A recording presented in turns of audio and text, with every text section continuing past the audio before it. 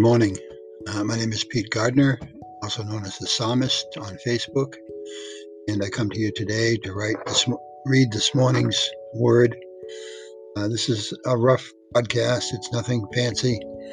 I just love to share what God gives me each day, and it often comes from my devotion or from my time of walking in the morning, listening to worship music. And this morning it came from my devotion. I'm in Psalm 91, sharing the word with my church group and my friend out in South Carolina.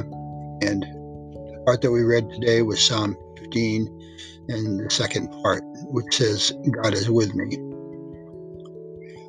God is with me. What an awesome thought that the God of the universe that created all things is with me. It says at the beginning of this whole thing, in verse 14, it says, because he put his love upon us. And then we go to this and he says, God is with us. So it's because he loves us that he's with us. So this morning's poem is a rhyming poem. It's kind of repetitive, so I hope you forgive me for that. But this is just the way the Lord gave it to me. Started out as just God is with me and developed into this in about 5 minutes. So have a listen to the poem, God is with me. God is with me in the morning when the sun begins to rise.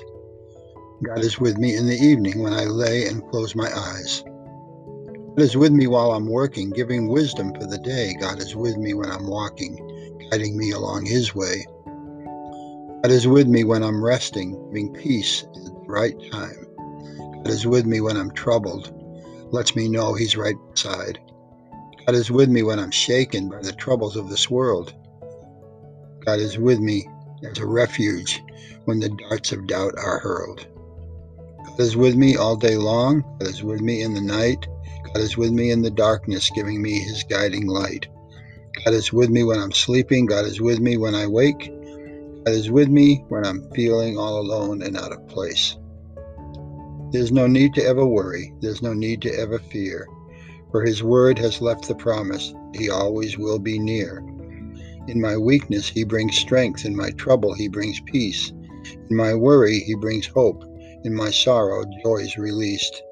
I don't have to be afraid or have doubts surrounding me, for I know that every moment my great God will be with me. Do you have that assurance today that God is with you?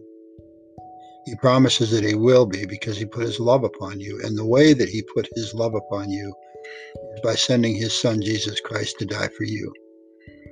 He didn't take the stripes on his back for nothing. He took them for your healing. He didn't take the nails in his hands for nothing. He took them so that he could guide your hands and your life on the right path if you'll just make him Lord and Savior today. He loves you with an everlasting love. That love will never cease.